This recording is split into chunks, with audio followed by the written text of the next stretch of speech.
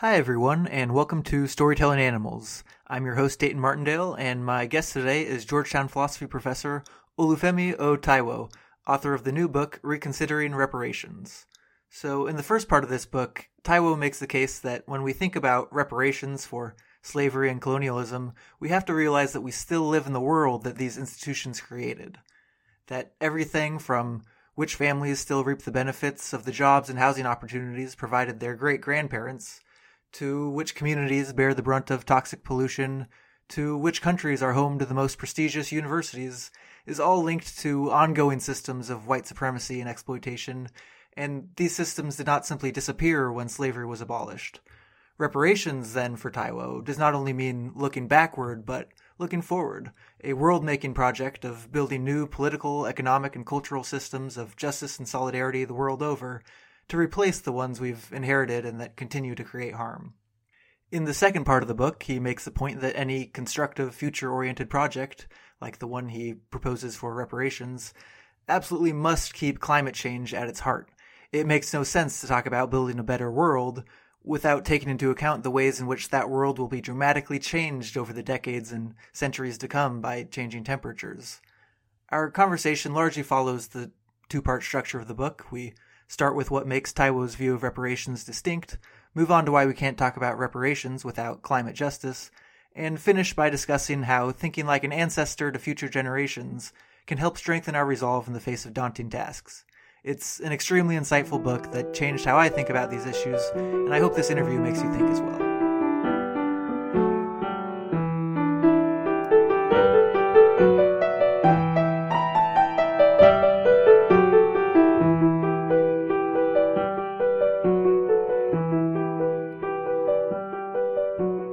I'm here with Olúfẹ Táíwò, the author of Reconsidering Reparations. I'm really excited to have you on the show. Hey, happy to be here. Good. So, let's go ahead and get started. The book talks about reparations and within the framework of climate change. First, let's kind of spell out your argument for reparations before we get too far into climate. So, people often associate reparations, in particular in the United States, with reparations to Black Americans for slavery. But there are other claims people make. Ta-Nehisi Coates made his famous case in The Atlantic, based more on recent injustice in housing policy. Then there are Indigenous Americans who have a case based on colonization, and of course a strong argument for reparations between countries, from colonizer to formerly colonized countries. Your book takes an interesting approach to sorting between all these. So when you say reparations for what? So I'm talking about reparations for transatlantic slavery and colonialism. And that's a really broad way of thinking about reparations. And it's a broad way of thinking about what I think is maybe more to the point, as far as I'm concerned, the creation of the planet-sized political and economic order that we have now. We have a world system, we have a global political system. We didn't always have a global political system. That was the result of a particular era of imperial conquest and racial apartheid. And that's the thing that I'm thinking about as far as reparations. So it includes a lot of these other struggles. They're talking about aspects of that political system, but it goes beyond them as well. Mm-hmm. And I think one of the things that I found compelling was thinking of sort of the core wrongs that are being addressed as both the events themselves of transatlantic slavery and colonialism, and the atrocities involved, as well as the social structures that came out of them and that we still live with today. Yeah, absolutely. Mm-hmm. Yeah, I think that one of the benefits of the particular perspective on reparations that I take in the book, which I call the constructive view, but which has been around for decades and decades, one of the benefits of that way of thinking about reparations is that it lets you say in a compelling way, I think, why it's both the events and the social structure that we should be thinking about. If you think of reparations instead as an apology, perhaps, or as, you know, restitution on the model of, fixing something that's broken or restoring some past level of wealth or welfare, it doesn't lend itself quite as well to thinking about the structural results of past oppression in the same way that this more structural view does. Hmm. So this also lends kind of a helpful perspective on the question of not just what reparations is for, but who owes reparations. So can you talk about the distinction you make between responsibility and liability for past and present harms? One of the things that I really grappled with in writing the book and in teaching reparations, which I've done for a number of years, teaching the philosophy of reparations, is trying to map these moral concepts that we have and that we rightly view as important, like responsibility, onto these massive political systems that we're trying to describe and trying to contend with in fighting for reparations and fighting for racial justice. We're talking about centuries of political decisions, institutions, empires, countries that have come in and out of existence across many, many generations, many, many lifetimes of people. And at the end of the day, one of the things that is most core to how I think about reparations is that the idea of moral obligation, at least as we recognize it from our kind of interpersonal interactions, just isn't built for politics on this scale, either scale of time or space, planetary level politics. I just don't think there's a useful analog of the idea of guilt or responsibility in the way that, I might be responsible to make it up to my friend if I don't live up to a promise I made to them, right? It's just a different Hmm. sort of thing than the kind of moral accounting that we need to do in the case of the construction of what I call in the book global racial empire, or just this system of racial capitalism that we live in now on a planetary scale.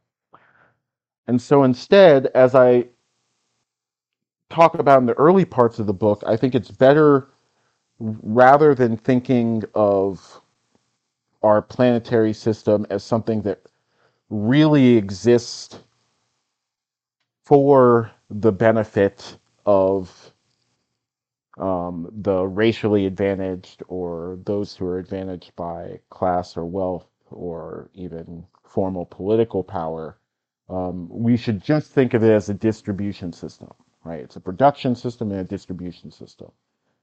Social advantages and the bases for social advantages get produced and then they get moved across the world and they end up in different places. They end up in the hands of different people. Wealth accumulates in one part of the world, um, pollution and poverty accumulates in other parts of the world and in other populations. And the there's a historical explanation for which people and which places get the good parts of planetary economic systems, our planetary political systems. But we're not really in the space of responsibility. It's better to say what some legal scholars would characterize as liability, right? Just some people are on the hook for paying for things. And there's notion in legal scholarship of strict liability, which is when you just have to pay. There's not necessarily a legal finding that you did anything wrong or that you were responsible for what happened, but you're on the hook for paying. And version of thinking about responsibility that I think matches how the world works, at least as I think of the world, a bit more closely and a bit more realistically. Hmm.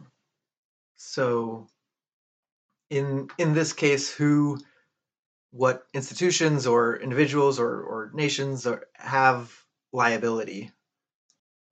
So, a variety of all of the above, but the shortest answer is the people and institutions and places who accumulate the most social advantages have to kick in the most for creating a new world, are the most liable for the costs of creating a new just world.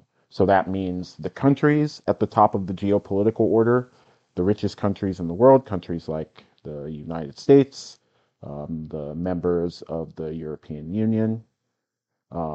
Those are the countries that have to pay the most as far as countries go for making a new just world. The racially advantaged populations within and across countries. So those people who, you know, I mean, we're talking about white people, right? Hmm. And the people who will be receiving will be, working class Black and Indigenous people um, within and across countries, or who will be receiving the most, I should say, not the only people who will be receiving. I would just add corporations as well, right? Right. So especially polluting corporations, um, um, banks that are integral to the world order, asset managers, the people who have accumulated the most capital also should have to kick in the most for creating the new world. Right. And I think when you're talking about social advantages and when you're talking about what is going to be paid or distributed, it's important to say that we're not just talking about money, even though we are talking about money, but not just money. Not just talking about money, both in terms of what needs to be kicked in, or what the kind of introductory actions we need to take are. And we're also not talking just about money when we're thinking about what outcomes we're looking for, right?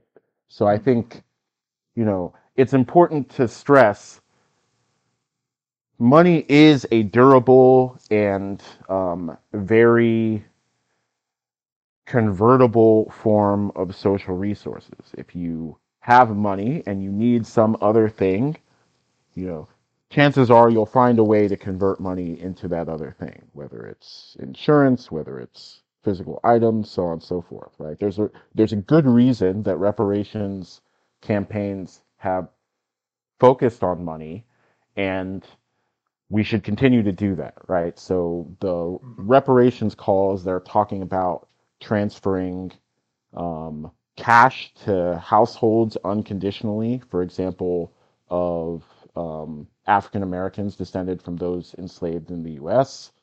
Um, you know, Unconditional cash transfers are a great idea, whether they come in the form of bonds, as Sandy Garrity and Kirsten Mullen have talked about, or some other scheme, or a universal basic income that has an additional amount for those descended from American slavery. These are great ideas. These should be at the very top of the list of the things that we do. But, if the kind of politics that we saw in the wake of Hurricane Katrina are any indication, there are some other things that we also might want to do, right? Even if you have money and you buy a house and that house ends up underwater, you know, presumably that's not quite the change to the world that we wanted, right? There's a Uh-huh. little left to be desired, right? Uh-huh. Um, so we should be talking about not just giving out dollars differently, but we should be talking about giving out, disaster insurance differently. We should talk about building different kinds of structures, whether it's just structures for housing to have housing justice for um, marginalized people, whether we're taking energy out of the control of shareholders and putting it into the direct hands of marginalized people who would otherwise be neglected and ignored when not extorted by energy companies. It's giving people reliable, safe, clean water. And these two are part of the world building that we should be trying to do.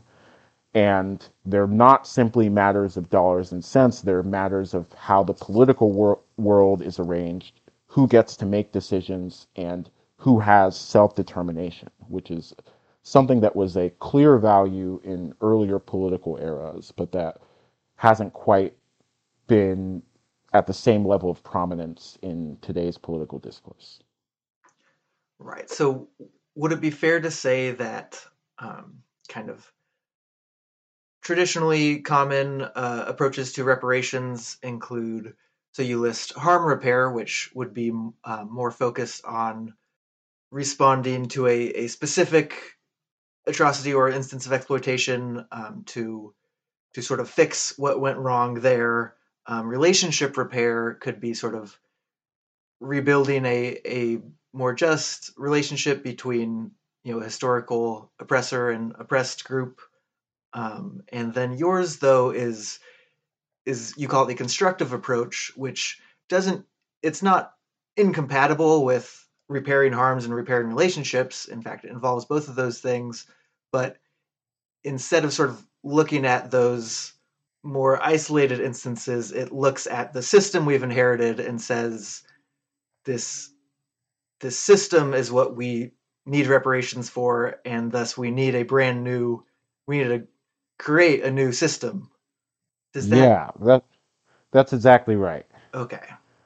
So the harm repair view, gets something important right, which is that one of the things that's gone wrong because of this history is that real people right now are worse off than they should be because of this history and the kind of accumulated imprint of this history.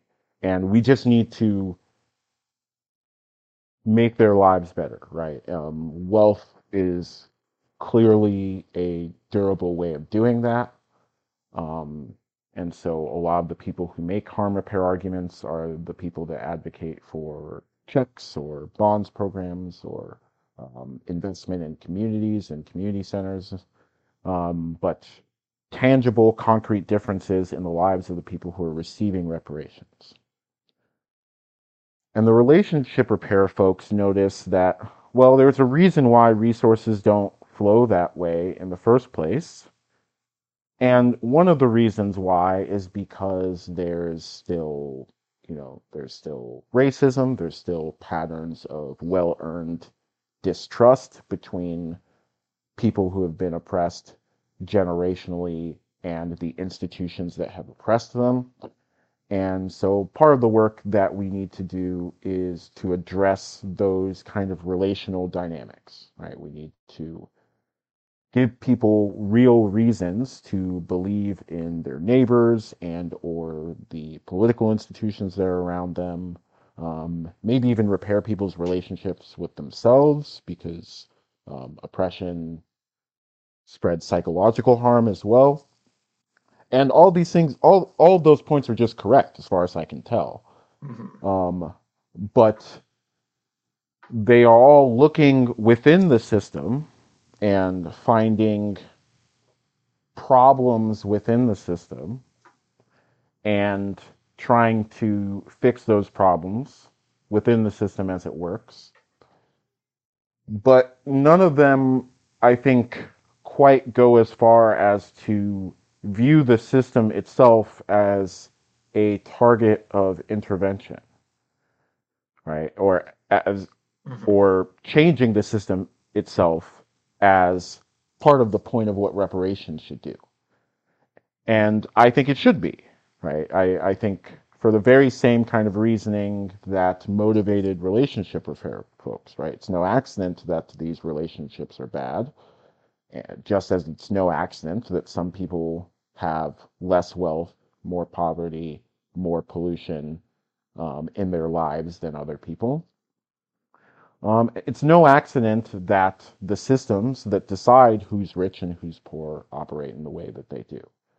And if we just change today who has what amount of dollars without changing those broader long-term distributive dynamics, I think we will be missing a lot of important opportunities if we want to make historically decisive changes to whether or not our society is just.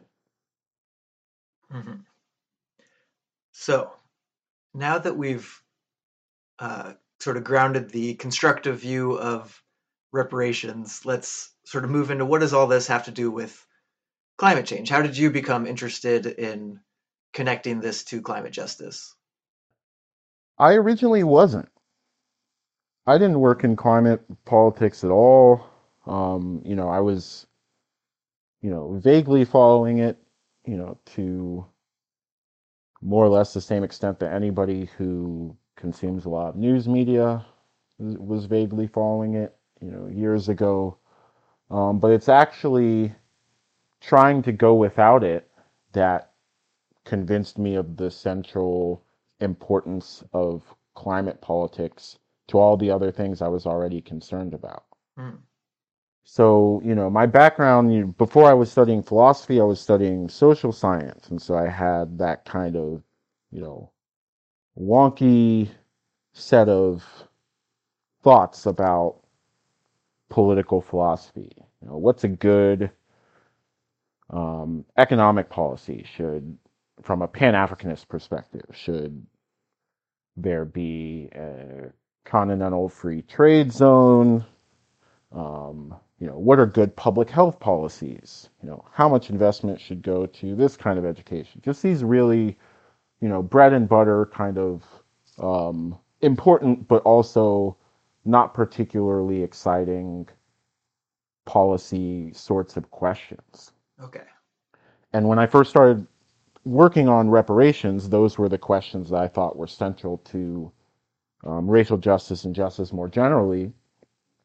But as I tried to work through any of the scenarios I was thinking about on a longer time scale than a few years, then I started running up against practical questions that I just couldn't answer without thinking about climate politics. Mm-hmm. How are any of these things going to work in a climate that's 2, 3, or 4 degrees Celsius hotter decades from now? Right. Right? Where is the Sahel? Right? Right. What's the sea level? And what kinds of trade and what kinds of disasters are likely to interfere with any of the plans for anything that we're trying to come up with. And that's the connection between reparations and climate crisis. It's not that there isn't a deep historical and conceptual connection between racial injustice and climate crisis. There is. But the actual reason for thinking about climate crisis, I think, is much more simple and direct, which is, if you want to do a constructive project, if you want to accomplish something that's forward looking, you need to take into account the practical obstacles of doing something durable in the future.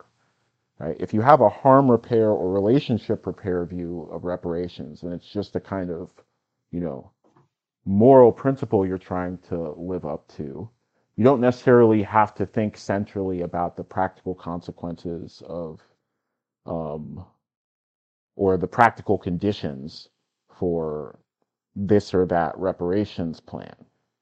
But if the whole point of reparations is to accomplish a certain kind of thing in the future, to achieve a certain kind of practical result, then I think necessarily that perspective forces you to contend with, well, what are the things in the world? What are the trends in the world? What are the forces in the world that would come between you and that outcome?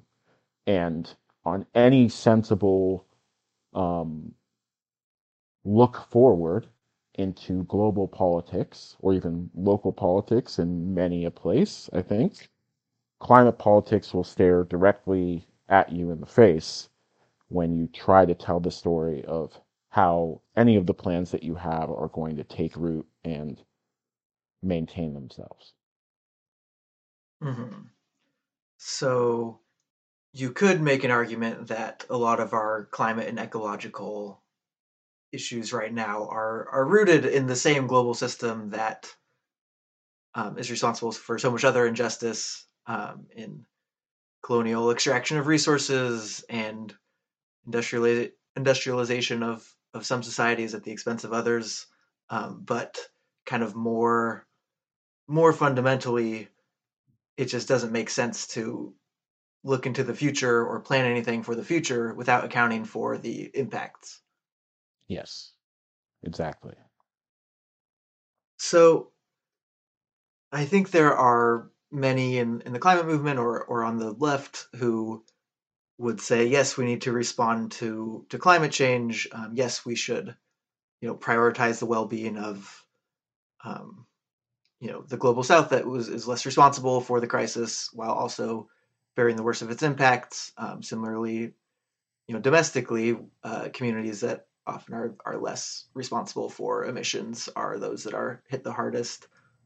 This is sort of, I think some would say, comes straightforwardly from kind of a universalist moral perspective, either that, whoever is most responsible should pay for it, or just trying to help whoever is most in need.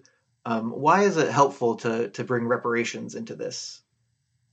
So I think it's helpful um, for a number of reasons. Um, One, I just think as a practical matter, um, parts of the world, especially the particular parts of the world that have been ascendant in recent global history, just are concerned with their kind of moral reputation. Right? And that doesn't Mm-hmm. mean that they at all act consistently with it, right? But it does exert some pressure on how it is that they act. And it does seem compelling to people that um, failures of certain kinds in the area of climate politics would present kind of distinct sorts of moral injustices. And so just adding another kind, you know, seems like it's the kind of thing that is not nothing. Mm-hmm. It is certainly not in and of itself going to change climate politics, but neither is it relevant. But I think framing climate justice under the heading of reparations makes a couple other worthwhile kinds of differences. One of the others is that I think it's very clarifying about the kinds of differences that we need to make. So, people who have the more sort of technocratic view of climate crisis and climate justice in particular are often in favor of things that redistribute resources. So, these are people who would broadly agree with you if you said that rich countries should chip in more for loss and damage, for example, or even for climate adaptation or mitigation or any of the other myriad categories of climate policy. But I think fewer of these people would tell you why the basic decision making apparatuses should be different in the first place. Fewer of these people would tell you why IMF voting procedures, for example, um, don't give sufficient power to the global majority. Fewer of these people would call for unilateral, unconditional transfers as opposed to transfers that go by way of loans and create debts and have lots of forms of technocratic surveillance, et cetera, et cetera. What I'm getting at here is that for the people who view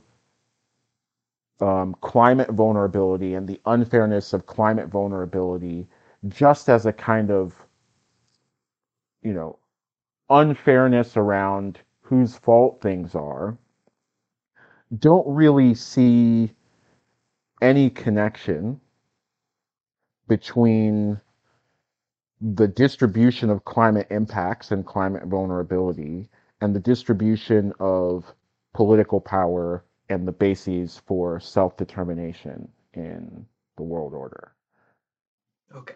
And I think those are aspects of global politics that climate reparations can help put on Front Street by telling the history of how actually unequal power relationships led to the crisis and the material inequality that is the basis of lots of climate vulnerability in the first place. And so, if we're not addressing that history, we're likely not addressing the power inequalities that are going to lead to tomorrow's inequities. Mhm. So I'm glad you brought up the need for self-determination because the problems we're talking about, both the global racial order of brought about by colonialism and transatlantic slave trade, and also climate change itself, and also so many others are very very global. But at least some of the solutions or ways forward that you offer can be rooted locally. So how does that work? That's a great question. And in a way, it's the kind of question that ultimately only movements can answer. You Hmm. know, the ultimate get out of explanation free card from dialectical materialism. um, but what I will say, and what I think we can say from this side of history, um, is something of a guess, right? Hmm. A guess about how bottom up climate politics might work. So broadly speaking, I think it's clear on a planetary scale that the markets are not the solution, but the problem, right? And Hmm. it is the ongoing encroachment and corresponding erosion of state capacity and organized popular capacity that has been wrought as neoliberalism has ravaged everything, that explains why we can't get anywhere in climate politics, and also explains the vast accelerating upward redistribution of wealth and control over resources in our society.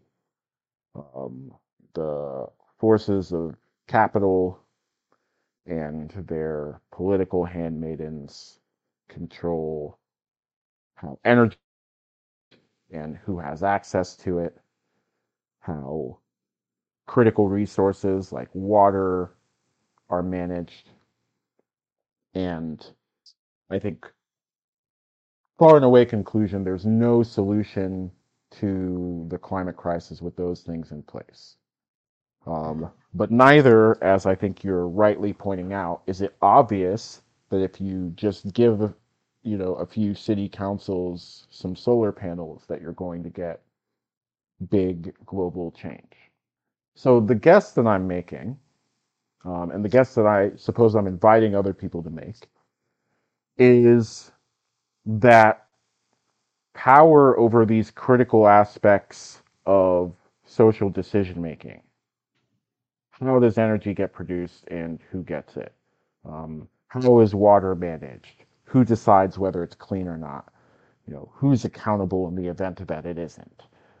These kinds of key questions, control over actual parts of the social system, are individual bits of territory in the broader fight for social control over our lives, in the global fight for self-determination, in much the same way that a fight over whether this shop floor is unionized or that shop floor is unionized is a fight over the social control of the terms of working conditions in a society, or I Hmm. should say in our global society, right?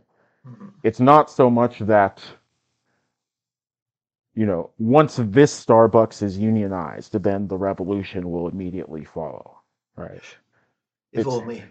it's more that, we actually see, as a matter of social scientific fact, there are demonstrable results to union density, right? Hmm. Because at a broader, kind of more ecological level of analysis, what union density is an expression of is the relative balance of power between capital and labor. And these fights for energy democracy, for community control over land and housing and water, I believe are fights of the same kind. If we just take that energy and apply it to a holistic analysis of social power, um, we get a union density kind of analysis of what it's going to take to dislodge authoritarian control of capital over all of the aspects of survival on this planet. And that includes working conditions, but it includes how resources are managed, so on and so forth. Hmm. So yeah, I like that analogy between self determination of land and water and energy and more control of the workplace. I share the guess you've made over local struggles being really important in this global fight, and I believe it's true, and it's also a guess that sometimes keeps me up thinking, oh gosh, what if it's wrong? Yeah, Um, yeah. If everybody's trying to make those decisions based on these hyper local calculations, right? Like, how do mhm, we feel about putting solar panels over here based on, our deeply contextual, rich history with this land? Um, is that the right kind of perspective? Is that a perspective that could possibly jive with, having to get this thing done on a planetary level? mhm, And, again, I think we're somewhat in the realm of guesswork. Um, but I think you know, a lot of these questions are not so much questions about whether our full categories of climate actions, like carbon offsets, are possible or compatible with global temperature targets like 1.5 or 2 degrees Celsius, whatever.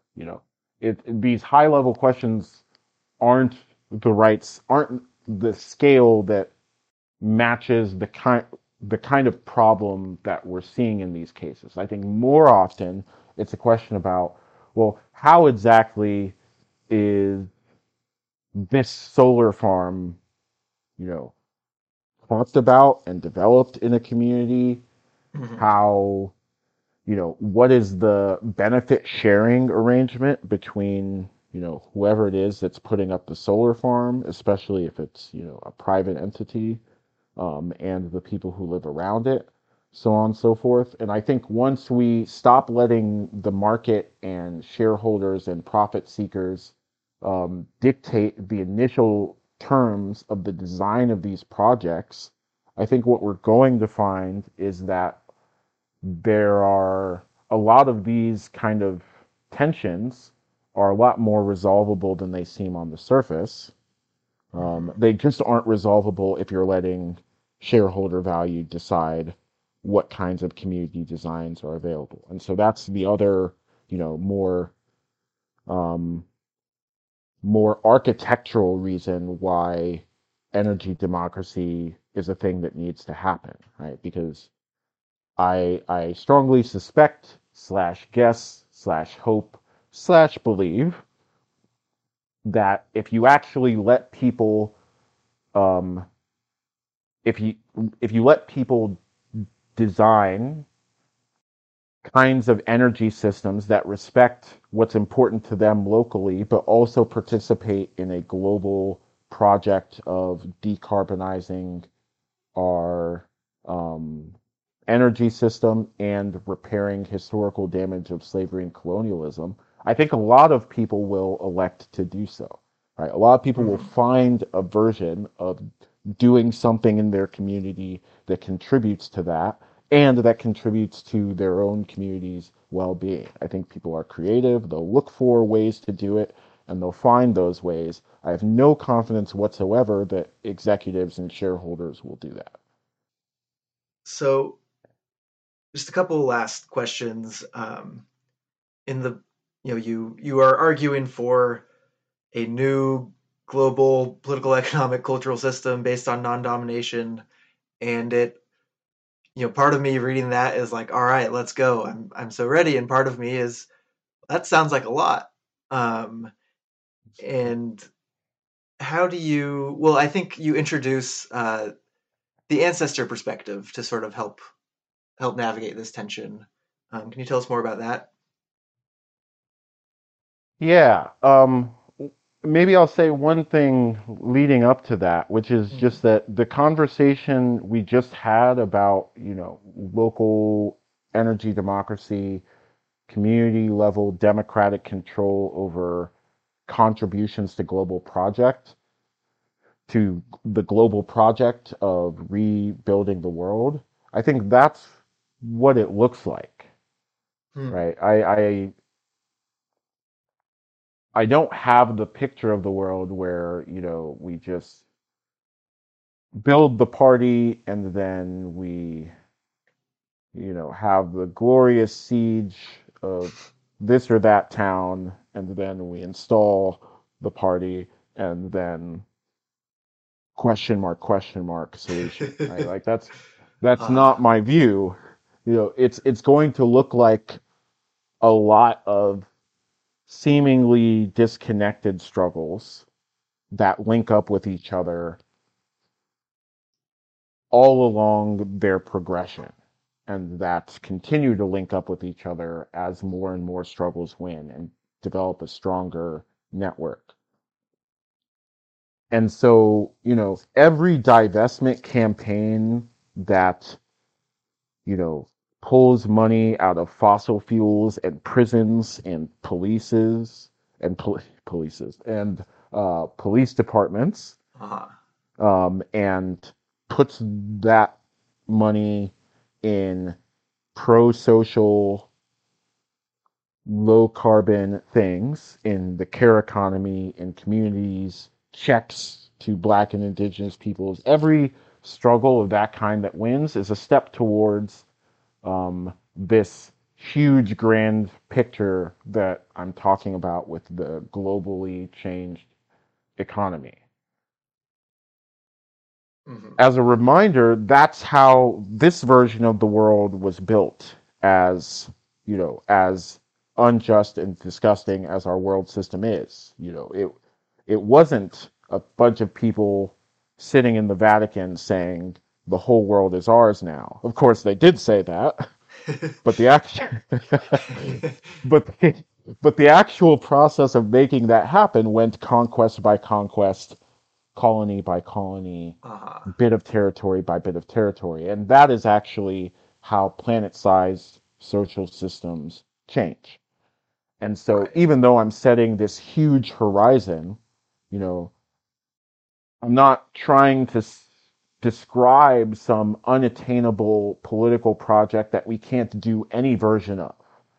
I'm Right. trying to say, you know, there are concrete things that we can do now, and none of them get us to the whole thing, but each of them move us in that direction. Mhm.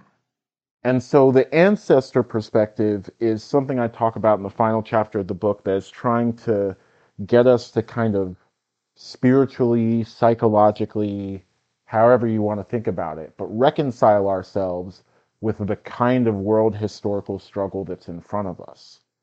Because I think a lot of people, I think the appeal of that earlier, view of revolution, that more romantic view of political struggle that, I kind of made fun of just now.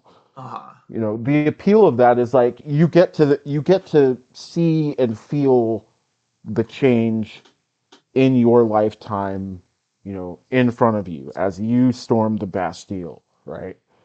You're like, we are Mhm. taking this now, and we get to see the fruits of our labor and reap the fruits of our labor, you know, and not just do that ourselves as individuals, but on a time scale that we understand, right? I can see the Bastille and I can see, the new republic that we create.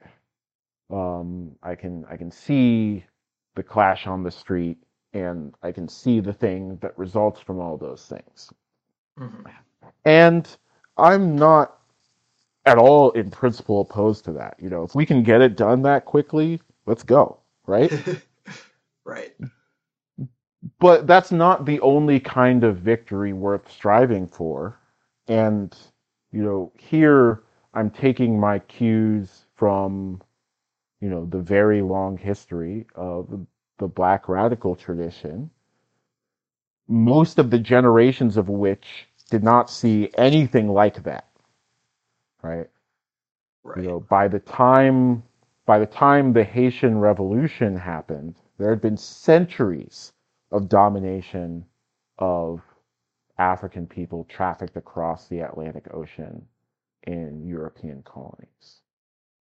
It's lifetimes upon lifetimes of, you know, rising and resting people who did not themselves as individuals see either the beginning or the end of the particular system of injustice they were struggling against. But Hmm. they kept making it possible, they kept carrying on the traditions, the intellectual and spiritual, religious, and moral traditions that eventually, in the late 18th century, were taken up by people who burned the plantations down and who Hmm. built something else after. And if that's the kind of success that's available to us, that's good enough, I think. Hmm. You know, that's a kind of value, that's a scale of value that actually most people, culturally speaking, respond to. I tell this weird story about soy sauce and how um, how a guy, you know, not just any guy, this is as sympathetic as I ever get to capitalists, but like, a guy who owns a soy sauce business, um, is able to make soy sauce the old way because one day his grandfather and his grandfather's neighbor decided to plant a bunch of trees that grow for decades, knowing that those are the kinds of trees that are necessary to make soy sauce, not knowing whether, they were going to have grandkids or what those grandkids would be like or what the world confronting them would be like, but trusting that, you know, those grandkids might be comrades in an intergenerational struggle, and knowing that what practical conditions those descendants faced was dependent on what decisions they made that day. And that kind of culture, building things for the generation after you and the generation after that and the generation after that, that is something that a lot of cultures, a lot of people have a tradition of doing, whether or not that tradition has been maintained until now. And if you don't have one, good news, you can start one, Hmm. right? But that is important. That is something worth valuing. That is a kind of value we can respond to, and we should. Yeah. I think that's a good place to wrap up. I have one short last question, which is just sort of what, for listeners of the podcast or readers of the book who are compelled by the vision of reparations laid out, compelled by the vision of world making and climate justice, um, what what parting words or other thoughts do you have as they move forward in the world? I guess all I would have to say in the way of parting words is just, to point out something about what I just said. which is that, if you were standing in Haiti, in the colony of Saint-Domingue, as the French Empire called it, in the 1770s or the 1760s, if you were standing in Brazil in the 1810s or in South Carolina in the 1830s, you wouldn't have any reason to believe, just on the basis of what evidence was available to you, that you were experiencing the final days, the final years, on a world historical perspective, the final era of these vast systems of injustice. But if you were standing in any of those places, that's exactly what you were experiencing. Mm-hmm. And things seem bleak in 2022 because they are bleak. Like, shit's fucked up. But history is long and it's weird. It winds in ways that we can't predict and that we certainly can't control. And that means things can get very bad, but it also means that things can get very good. And I think if you're the kind of person who's fighting for them to get very good, a thing you have to reconcile with, and a thing that I think you necessarily have to overcome to do this work, is a kind of tyranny of the present. That the only thing worth thinking about or striving for or working towards is the thing that seems like it could happen tomorrow. I don't know that the global order of justice and reparations and the destruction of anti-black racism and white supremacy and settler colonialism, I don't know that that can happen tomorrow. Mm-hmm. But I know it's worth thinking about. I know it's worth working towards. And the fact that maybe it can't happen tomorrow doesn't have the final say on whether or not it is. Right. We do. And so let's say something worth saying. All right. Thank you so much. I think the book is Reconsidering Reparations. It says a lot that's worth saying, and there will be a link to purchase in the description. Olúfẹ o Táíwò, thanks so much for coming on the show. Thanks a lot for having me. Thank you, everyone, for listening. If you enjoyed this episode, please either send it to a friend or even share it on social media. We're a relatively new podcast, so any help getting the word out is greatly appreciated. These first couple episodes have been kind of philosophy-heavy works of nonfiction. I hope you've been enjoying that. I certainly have. Coming up, we also have a couple novels, so hope you'll enjoy that as well.